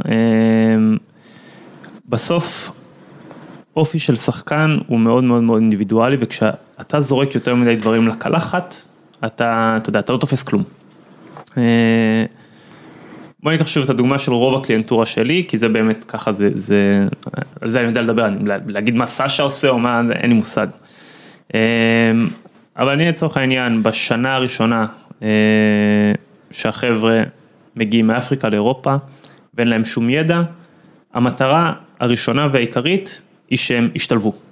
כלומר, כי אם הם הגיעו לפה לשנה וחזרו, הסיכוי שלהם לצאת שוב לאירופה, אחרי שהם היו באירופה וחזרו לאפריקה, הוא אפסי. אז העבודה בשנה הראשונה, אתה לא רוצה להעמיס יותר מדי, אתה רוצה לגעת בדברים ייתנו אימפקט מיידי על המגרש, כדי שהשחקן יזכה להישאר שנה שנייה, ואז אתה באמת יכול להתחיל להעמיס יותר חומרים. אז לזרוק ילד בן 19 שהגיע מאפריקה, ולא רק שהוא לא יודע מה זה תזונה, אלא הוא אכל אורז וירקות כל חייו במקרה הטוב, אם בכלל, להתחיל להסביר לו על מה זה פחמימות, מה זה פחמימות מורכבות, מה זה חלבונים, מה זה סוכרים, אין לי מי לדבר, כאילו, זה כמו שאני אעשה קורס, לא יודע, באסטרופיזיקה, כאילו, אני לא אבין שום דבר מהרגע הראשון לרגע האחרון. אז בשנה הראשונה אתה בעיקר רוצה לעשות איתם המון וידאו, ולשים אותם עם מאמן פרטי שיקח את הדברים מהווידאו ויוריד את זה לרמת המגרש. כלומר, אחת הבעיות הכי גדולות של שחקנים צעירים שמגיעים מאפריקה בשנה הראשונה זה awareness. בגלל שהקצב פה מאוד מאוד מאוד גבוה ביחס למקום שהם באים ממנו. שחקנים שאין להם מוטבע עמוק מאוד את הסריקה, פשוט לא יוכלו לעמוד בזה אפרופו סריקה, זה גלוך עושה פשוט מדהים. ברמה של סס פבריקס, אני לא צוחק, זה באמת מדהים. מסכים. אז אתה תרצה בשנה הראשונה בעיקר לעבוד על הדבר הזה. כלומר, אתה תדגים אלמנטים מסוים על המגרש, תוך כדי וידאו, ואתה תלך למאמן שאתה לוקח לשחקן, ועם זה אתה תבקש ממנו בזה להתמקד. כי שוב, אני לא רוצה להתפזר עכשיו ל10 תכנים, כי ב10 תכנים אני אקבל 0. תוכן אחד שאני חושב שיעשה אימפקט הכי מהיר. בשנה השנייה ששחקנים טיפה, א' רגועים, כי הם כבר לא פוחדים שהם על המטוס הראשון חזרה לאפריקה, וב' באמת אנחנו מבינים, אוקיי, את השלב הקשה סיימנו של האדפטציה, מכאן יכולים לרוץ קדימה, אז אתה יכול להתחיל להוסיף תכנים. תזונה, כושר, אבל לא כושר מאמן שהולך וקורא אותם, אלא בעיקר שרירים מייצבים, כי הגוף שלהם לא רגיל לעומס כזה, ואחרי שנה מאוד מאוד קשה, שהם בדרך כלל גם נפצעים בפעמיים, 3, כל מיני פציעות שרירים, פציעות עומסים, הרבה פעמים מקרבים, אז אתה רוצה לבנות את הגוף יותר נכון. ומכאן כל העבודה שלי, איתם נקרא לזה בווידאו, סבא אך ורק סביב דבר אחד, קבלת החלטות, זה הדבר היחיד שמעניין. אני באופן כללי חושב שזה משהו שהוא מאוד מאוד מאוד underrated, בעיקר במדינות כמו ישראל, שהשיפוט היחיד של שחקנים הוא מה האיכות האינדיבידואלית שלהם, ולפני 20 דקות דיברנו על מה ההקשר הקבוצתי של כל דבר, ולמה מועדונים שעושים ריקרוטמנט נכון, תמיד מסתכלים על כל דבר בהקשר קבוצתי. המזל שלי, זה שהמעברים הפנימיים לא מעניינים אותי, לא מעניין אותי ילד בן 19 ששורף את הליגה באשדוד, לא מעניין אותי לשים אותו במכבי חיפה, מכבי תל אביב, כי אני חושב שלהפך, זה יכול לגמור לו את הקריירה. אז העיניים המקומיות במרכאות פחות רלוונטיות לי, ואני מכוון לעיניים אחרות. קבלת החלטות בכדורגל זה הדבר, זה המחולל שיפור הכי גדול, הכי מהיר, ביפר. הכי מהיר? כשאתה מתחיל לקבל החלטות נכונות, ואתה מתעסק כל הזמן בלשפר את הקבלת החלטה, אז באופן, כתופעת לוואי, גם האקזקיושן שלך משתפר. כי אם אני עכשיו החלטתי למסור, במקום להיכנס בדריבל שהייתי צריך להיכנס אליו, אז כשאני נכנסתי כבר לדריבל, כנראה שאחוזי ההצלחה שלי יעלו, כי נכנסתי לדריבל כשהחלטתי שזאת ההחלטה הנכונה, ככל שאני מבין יותר. אחוזי הבעיטות של המסגרת יעלו, לא כי הטכניקה שלי השתפרה, אלא כי אם עכשיו אני 20 מטר מהשאר, ויש 4 שחקנים ביני לבין השאר, אני פשוט לא בועט. כלומר, קבלת החלטות היא, ואפילו יותר מזה, בטח לשחקנים צעירים, הביטחון שלי נפגע הרבה פחות פעמים במהלך המשחק, כי אני לא עושה דברים שאני לא צריך לעשות, שמובילים לדברים רעים שקורים אחר כך. כלומר, כשאנחנו עובדים עם... כלומר, קבלת החלטות משפיעה גם רציונלית, וגם פסיכולוגית בקטע של הביטחון. זה כאילו הבאפר הכי גדול שמגן עלינו בירידה בביטחון, דרך קבלת החלטות. יפה. איך הרציונל מחובר לאמוציונלי? חד משמעית. הרי אם אני עכשיו לקחתי איזה בעיטה מטומטמת מ-30 מטר, ופתאום שמעתי את הקהל עושה, זהו, עכשיו אני 10 דקות צריך רק להרים את עצמי. זאת אומרת שכשאנחנו מתעסקים המון בקבלת החלטות, ומוציאים הרבה רגעים כאלה בכלל, הם לא קיימים במשחק יותר, ורוב הפעולות שלי הן חיוביות, שוב, לא כי קמתי בבוקר ונהייתי מסי טכנית, אלא כי פשוט לקחתי החלטה נכונה, ואגב, מה שמבדיל את אוסקר גלוך מהרבה מאוד טלנטים בגילו worldwide, זה ש90-95% מההחלטות שלו הם נכונה, אני אפילו לא מדבר על הביצוע הטכני, האקזקיושן שלו ברמה מאוד גבוהה, אבל ההחלטה, האם אני עכשיו עושה דאבל פס לשטח קטן, האם אני עכשיו מסתובב ומזיז את הכדור לצד שני, האם אני עכשיו בועט, האם אני עכשיו מוסר, זה מה שמאוד מאוד מאוד מיוחד פה, וזה מה שמבליט אחר כך את היכולת הטכנית שיש אצלו. אתה לא מצפה שזה יהיה במועדון? כל מה שאמרת? אני יכול לצפות הרבה דברים, אני יודע שיש מציאות. גם במועדונים המובילים? אני אגיד דבר כזה. למועדונים הרבה יותר קל, בטח בישראל, להחליף שחקן, לעבוד עם שחקן. כלומר, המציאות שיש לנו, זה לא רק לנו, זה כל המדינות שוב, מזרח תיכון, ים תיכון, המנטליות מאוד מאוד מאוד דומה. בגלל זה אתה רואה, אני לא אשכח, עשיתי מחקר לפני 5 שנים, שבנורווגיה 16 קבוצות החליפו 181 שחקנים, כאילו היה 181 העברות, ובישראל עם 14 היה 330 ומשהו. וואו. מאוד מאוד מאוד קל פה, פשוט להחליף שחקן, במקום להגיד אוקיי, הבאתי את השחקן הזה מסיבה מסוימת, א', או מה מונע ממנו להראות לי את מה שראיתי אז, או ב', אוקיי, אם אני משפר לו א', ב', ג', לאן הוא יכול להגיע. ששוב, הדברים מאוד מאוד קשורים אחד בשני, שגם למה אנחנו גם בסוף לא מוכרים, כי איך אתה מוכר? אתה לוקח שחקן שטוב באלף בית ג' שאת א', ב', ג' אי אפשר ללמד, מוסיף לו את ד', ה', ו', שבזה הוא לא טוב, אבל את זה אפשר ללמד, ואז אתה מקבל שחקן שלם, שקנית ב$200,000, ומחרת ב$2 מיליון. פה, וזה לא רק פה, זה באמת ברוב עולם הכדורגל, אתה לא יכול לסמוך על המועדון אף פעם. אף פעם. להפך, מועדונים הרבה פעמים גם ימנעו ממך לעשות דברים שאתה צריך לעשות, כי מפחדים שתהיה בעומס או פצוע לשבת. כאילו עדיף לקבל שחקן ב-60% יכולת, כי יש לו גרף השתפרות אדיר שהוא לא מממש, אבל רק שיהיה בריא מאשר שחקן שיחמיץ 4 משחקים בשנה, אבל כל שאר המשחקים שלו יעשה ב-80-90%. זה פשוט עניין תפיסתי, שמוביל הרבה פעמים לזה שכן עושים דברים בלי לשאול אף אחד. כי בסוף, עם כל הכבוד למועדונים, לשחקן יש קריירה שהוא צריך לדאוג לה. וכשהמועדון לא יודע, ואז פתאום השחקן עושה תקופה מטורפת, ומבקיע ומבשב, וזה כולם שמחים. ואז הוא עושה את זה, אז כולם מסתכלים מהצד שני. בוא נחזור שנייה למבט הציפור. השוק הולך לגדול? או שהוא הגיע לאיזשהו שיא? אני לא מומחה לכלכלה, אבל אני חושב שאם הכלכלה העולמית תמשיך לגדול, אז השוק ימשיך לגדול בסוף. לא, אבל אנחנו רואים שזה לא קשור. כלומר, בריטניה במצב קטסטרופלי, והפרמייר ליג... אבל הכדורגל לא במצב קטסטרופלי. כלומר, השוק, אני אומר, למה דווקא שוק מקומי? אלא שוק גלובלי. כל עוד יהיה חברות, ובטח היום שכדורגל זה, חבר'ה, זה עסק מאוד רווחי, בואו לא נתבלבל לרגע, בסדר? גם כשמועדונים... תראה אותך, אתה גבעת, לא יאמן.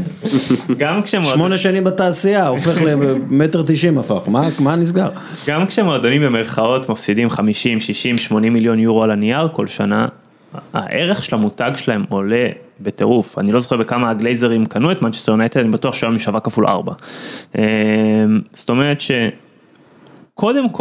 קודם כל ולפני הכל זה עסק סופר סופר סופר רווחי, וכל עוד העסק הזה רווחי, השקעות חדשות ייכנסו אליו. דיברתי עם המנהל הפיננסי של הליגה הספרדית, בשביל כתבה, דרך אגב שיחה מרתקת על פיננסים וכדורגל, בקרוב אצלי 100 קוראים יהיו מאוד מבסוטים על ההבחנות, אבל דיברתי איתו על זה שמגיעים מלא קרנות אמריקאיות לרכוש אחוזים או מועדונים, אבל הם בגלל שהמחיר של קבוצות פרמייר ליג הוא מאוד גבוה, למרות שבורנמות' הולכת גם כן להירכש על ידי קרן אמריקאית, רוב הרכישות מועדונים כאילו, פה במועדון בפולין, פה מועדון בצרפת, פה מועדון בשוודיה, כאילו הם עושים כל מיני משמשים כאלה, והערכות הן שהשוק פשוט יגדל באחוזים כל כך גבוהים, שמה שהם שמו ככסף, השקעה ראשונית,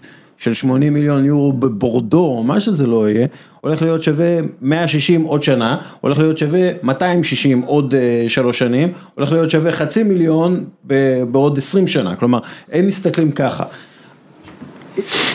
איפה זה שם את השחקנים?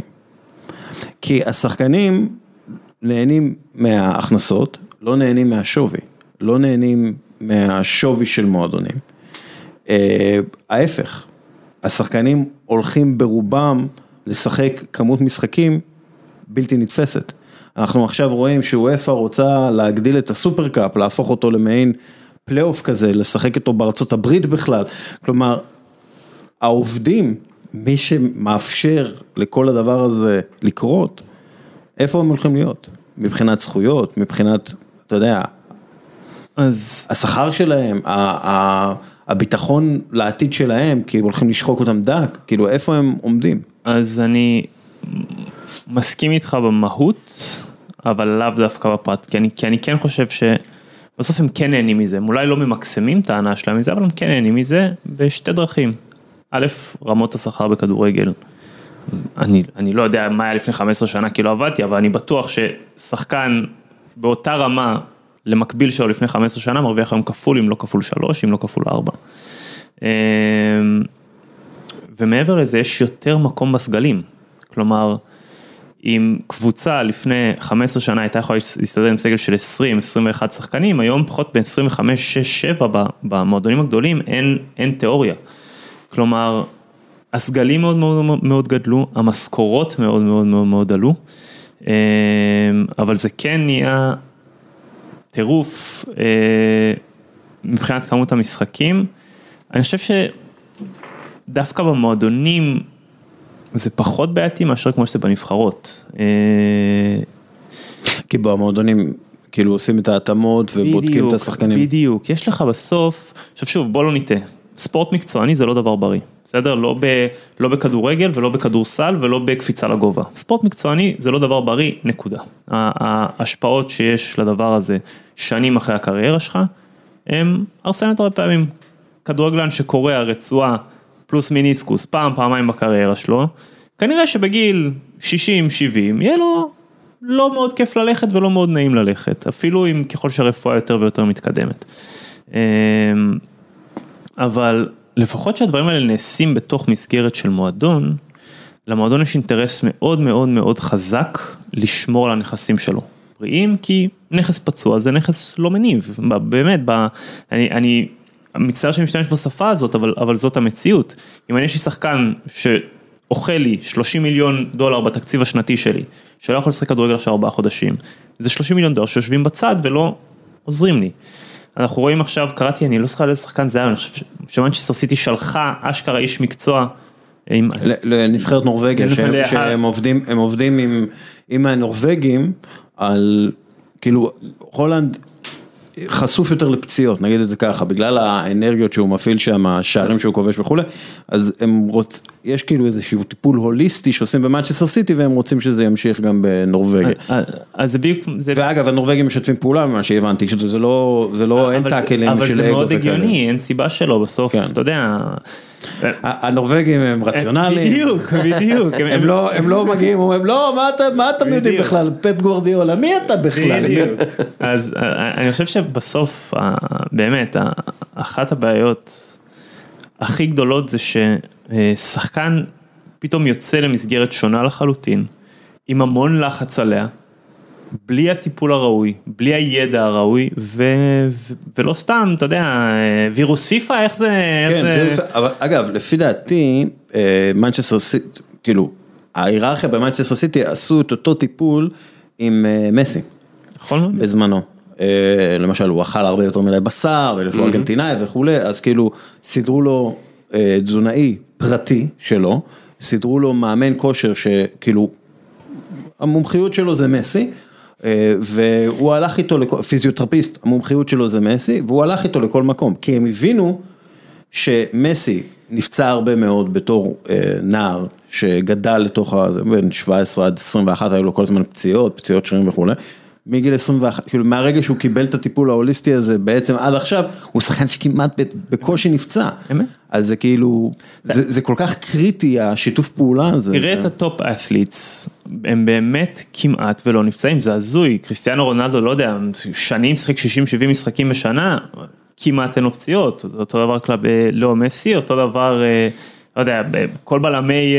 ואגב, דה בריינה, גם כן, הוא שכר את שירותיהם של, משהו שלא קשור לסיטי, שכר שירותים של חברת סטטיסטיקה, שתעזור לו למצוא כאילו את הבעיות שלא יש בתוך הקריירה, בכלל בלי קשר למנצ'סטר סיטי, וחלק מההסכם החדש שלו עם מנצ'סטר סיטי, זה באמת העניין של הטיפול בו, הטיפול ההוליסטי. תמיד הוא במרץ-אפריל מתפרק.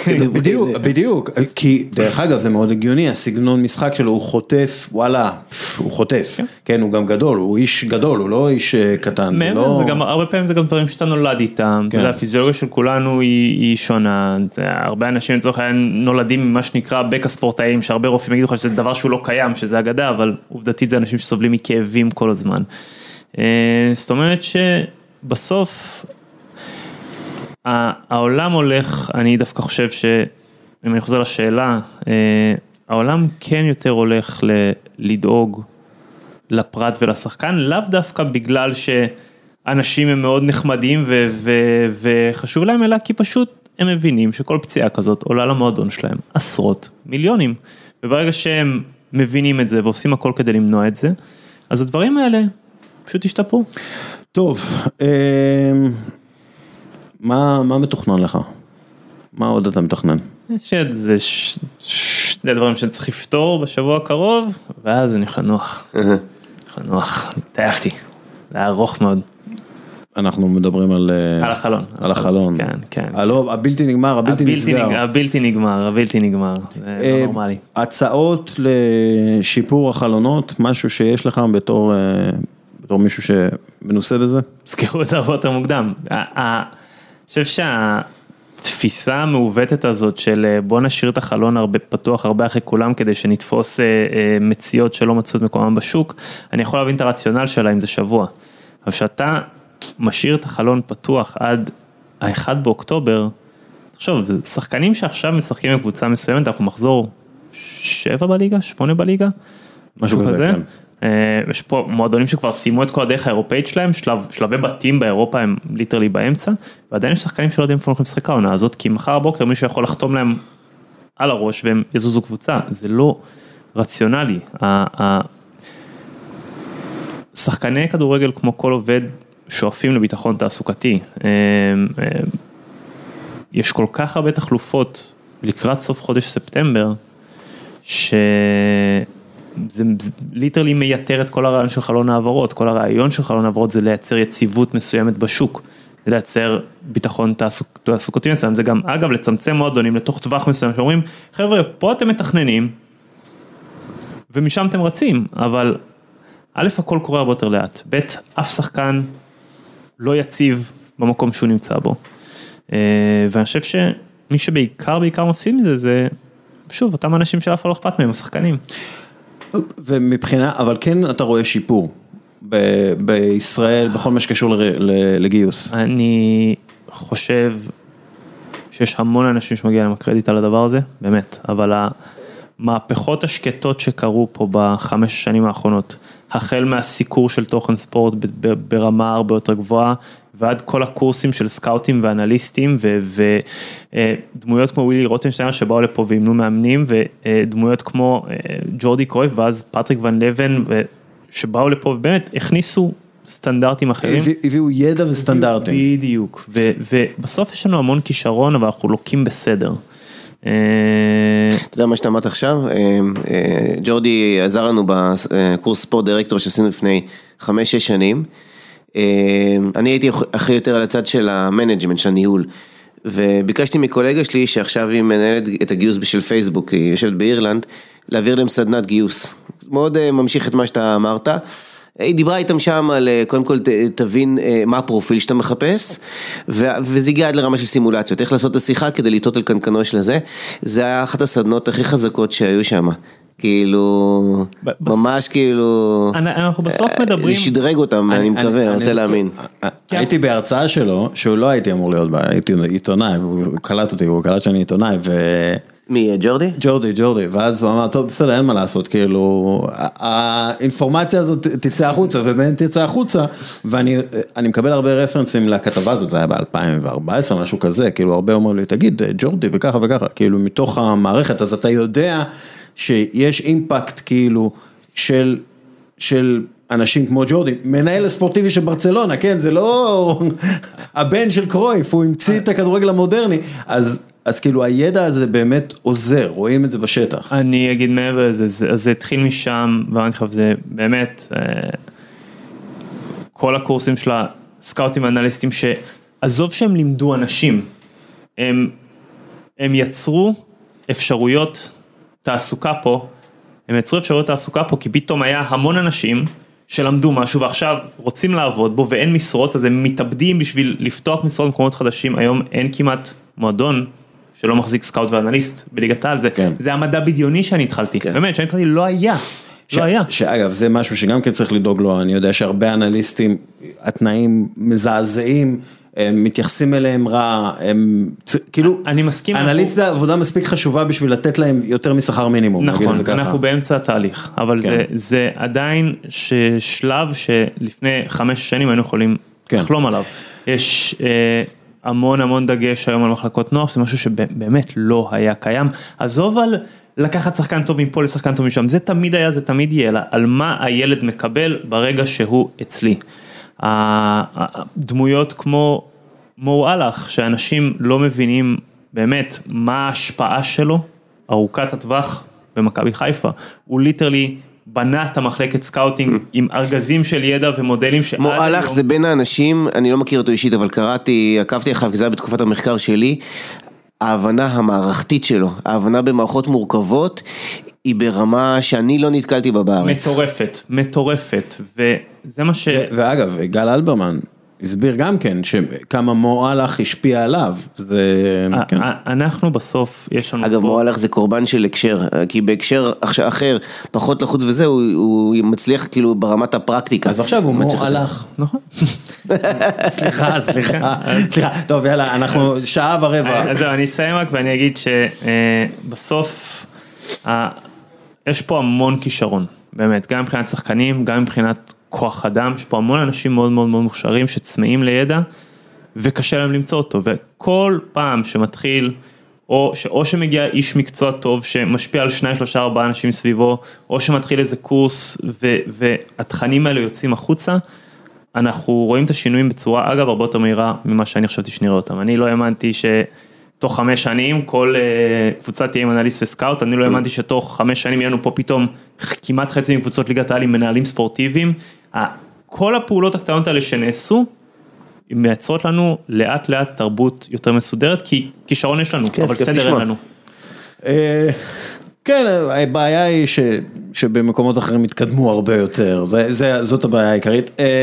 למה אתה מקלקל את החיים? זה לא קלקול, זה פרופורציה. זה כמו ההצלחה, אתה יודע, שאנחנו כתבנו על זה בסופו של דבר, על ההצלחה של הספורט הישראלי בשנה האחרונה, באמת היו הצלחות כבירות. אבל חבר'ה, אנחנו מדינה של 9 מיליון אנשים, זו מדינה יחסית גדולה באירופה מבחינת אוכלוסייה. חברים, אנחנו צריכים לזכות באליפויות, אנחנו צריכים לזכות במדליות זהב. אנחנו מתחילים לצמצם את הפער, ואמרתי לך, אתה רואה למשל את המחלקת סקאוטינג של מכבי חיפה הולכת ומעבירה הרצאה ל-200 מחלקות סקאוטינג אחרות, על המעבר בין סקאוטינג פסיבי לאקטיבי. שוב, תהליכים קורים לאט. זה גם גישה של לשתף, שזה ממש יפה לראות. אגב, שזה איציק. איציק מאוד מאוד מאמין בזה. אגב, וכל העולם מאמינים בזה, חוץ מפה. כאילו, זאת אבל אם מכבי חיפה מביאה את זה, אני רוצה להאמין שגם אחרים ילכו בעקבותיה. אוהד כהן. תענו כמו תמיד. היה כיף אביר, איתך. תודה על ההזמנה. נבנח ליאלי, תודה רבה גם לך, ויאללה, לחלק הבא. עידו מינקובסקי! מה המצב? מה קורה? הכל מצוין, איך אתה? מה הולך? איך המרגש? וואלה, רוקד על הטיטניק, מחכה לקרחון, פנאמי. אתה אומר כרגיל. כן, מה שנקרא מיום ראשון לחיי זה לא השתנה. מצב הצבירה. אני רוצה לדבר איתך על יום כיפור. אתה יודע מה? זה לא יום כיפור. עזוב, לא קשור יום כיפור. על יום הכיפורים של הפודקאסטים. כן, למה לעזאזל כל פעם שקורה משהו טוב עם נבחרת ישראל, קורה משהו רע? כאילו, נבחרת ישראל עד 21 מצליחה להפיל, וכולם מדברים על הסתירה של גיא לוזון. אני אגיד לך 2 דברים. בוא, אני באתי מוכן, היי. דבר ראשון, בוא נתחיל עם עניין הסתירה. אני לא רוצה לבאס אותך, אני ממש אהבתי את זה.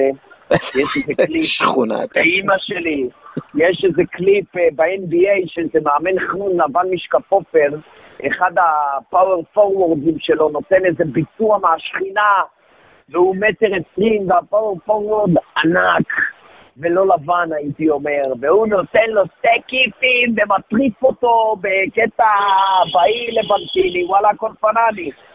איך אומרים, זה הדבר הכי פחות גרוע שלו, זו נעשה בקריירה שלו. אבל דבר שני אני רוצה להגיד לך, על מה שאמרת, שאיך תמיד דבר טוב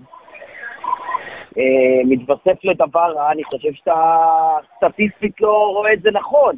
תמיד יש דברים רעים, ופתאום לפעמים גם קוראים דברים טובים, אז הם מצטרפים לדברים הרעים. זה כל הסיפור. לא, אבל... סטטיסטי מעניין של המציאות. כן, בדיוק, אתה מסתכל כאילו על החורים, לא על ה... חוק המספרים הקטנים, מה שנקרא. העניין הוא באמת, אתה יודע, קודם כל, אני לא מסכים איתך לחלוטין עם גיא לוזון, אני הבאתי את דעתי כמה וכמה פעמים על כך שזה... אני מכבד את דעתך, אך שומר על זכותי הבלתי ניתנת לערעור, שלהגיד לך שעידו מינקובסקי, למרות שהוא מת להיות פוליטיקלי קורקט, We love that shit. בסבבה, אתה גם משלם את הכסף, אז בגלל זה אתה רשאי לדעות האלה. כן, לא הייתי אומר שמילוזון, but I know what you're saying. אבל בסופו של דבר, אתה יודע, זה משהו מאוד תקשורתי גם, כאילו רואים, אתה יודע, נבחרת ישראל מנצחת את אלבניה, חגיגות גדולות, וכולם מדברים על עומר אצילי. כלומר, יש פה משהו הכדורגל הישראלי מכשיל את עצמו תקשורתית ותדמיתית כל הזמן, בגלל שהוא מסרב לשחק לפי הערכים שהוא אמור לשחק לפיהם.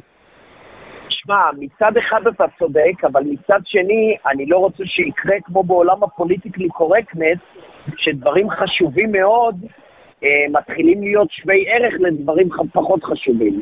ואני ממש מוצא בספירת מוטיבציה דבר פחות חשוב, ואתה רוצה שאני בכלל יעשה לך שמאלן מיינד פאקינג, מה שנקרא? יאללה.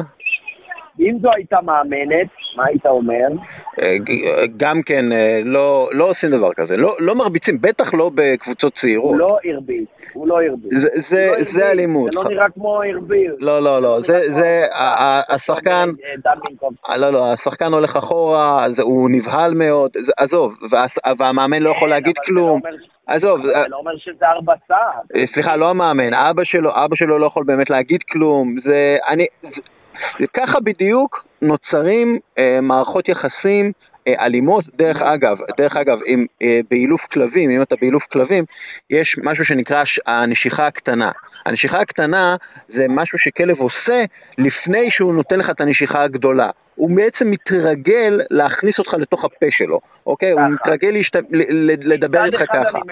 מצד אחד אני מבין מה אתה אומר, אבל אתה לא יכול להאשים את הבן אדם, מה שנקרא, בתופעות כאלה, מכיוון שגיא לוזון לא ניסה לבדוק את השטח, זאת אומרת, האלימות שלו, אם היא קיימת. אם אנחנו מבזבזים אותה, אבל על גינון ולא על עיקר, זה כאילו גם פוגע במטרה הכללית. לא, העניין הוא שקהילת הטרנסג'נדרים עשתה נזק לקהילת ההומואים הרבה יותר גדולה מאשר הסטרייטים. שלמה? יש לי דרך להסביר את זה. אוקיי. מכיוון שאם אתה עושה זילות המינוח ומקביל אותה לדרישה, אני אפשט לך את זה ואתה תדע איך ההגבל ללוזון. אני למשל טרנסג'נדר, ואני דורש שיקראו לי כאישה. מה תגיד אישה לסבית? למשל, היא תקבל את זה, אתה חושב? רק היא לסבית, אז היא חייבת לקבל שגבר קורא לעצמו אישה. עכשיו, שנייה, אני רוצה להגדיל בשקל 90 ולהגדיל את זה לכדורגל. תחשוב שאני רוצה להזדהות בין 60. מה הבעיה שאני אזדהה בין 60? חוץ מזה שגיל הרבה פחות חשוב ממין. אדרבה, כשאתה תולה את מקור האלימות במחווה של גיא לוזון, אתה בעצם מתעלם באופן או מגביל באופן ישיר את הדבר הקטן והנחמד לא נחמד הזה, לבין למשל האם אצילי ומיכה צריכים להיות בנבחרת. לא, מדובר בסוג איוולת שונה בסקייל, וקודם נטפל בגרועים, אחרי זה בגרועים פחות. אוקיי, אני חושב שזה בעיה הוליסטית שיש בנבחרת ובכדורגל הישראלי, שהוא עדיין מאוד... אתה לוקח את הסימפטום והופך אותו לסימפטום. לא, אז אני אומר, הסתירה, האצילי, כל הסיפורים האלה, דרך אגב, וגם מה שקורה עם כדורגל הנשים בישראל ונבחרת הנשים, כל הדברים האלה, הם בעיה הוליסטית של יחס גרוע של ההתאחדות כלפי שחקנים, כלפי שחקנים צעירים, כלפי שחקניות, כלפי נשים וכו' וכו' וכו'. אבל אתה יודע מה, אנחנו לא נצא עם זה, בוא ניקח את יום כיפור כדי לחשוב על זה. עידו מינקובסקי. הוא אל דסקל, מי גיא. יאללה ביי. עד כאן פרק 472, אני רוצה להודות לאוהד כהן, שהגיע אלינו ומילא את זמן האוויר בהרבה עניין. אני מאוד שמח שהוא עשה את זה, אני רוצה להודות גם לניב נחליאלי, אני רוצה להודות למינקובסקי, תקשורת, ולקבוצת חתיך, ואני רוצה להגיד לכם שיהיה לכם יום כיפור מועיל, ככה אומרים, לא? יום כיפור מועיל, או צום מועיל. יום כיפור עם מחשבות עמוקות. מאחל לכם את זה. אז תודה רבה לכולם, ותודה רבה לך, מאזין יקר, שנשאר עד הסוף. יאללה, ביי.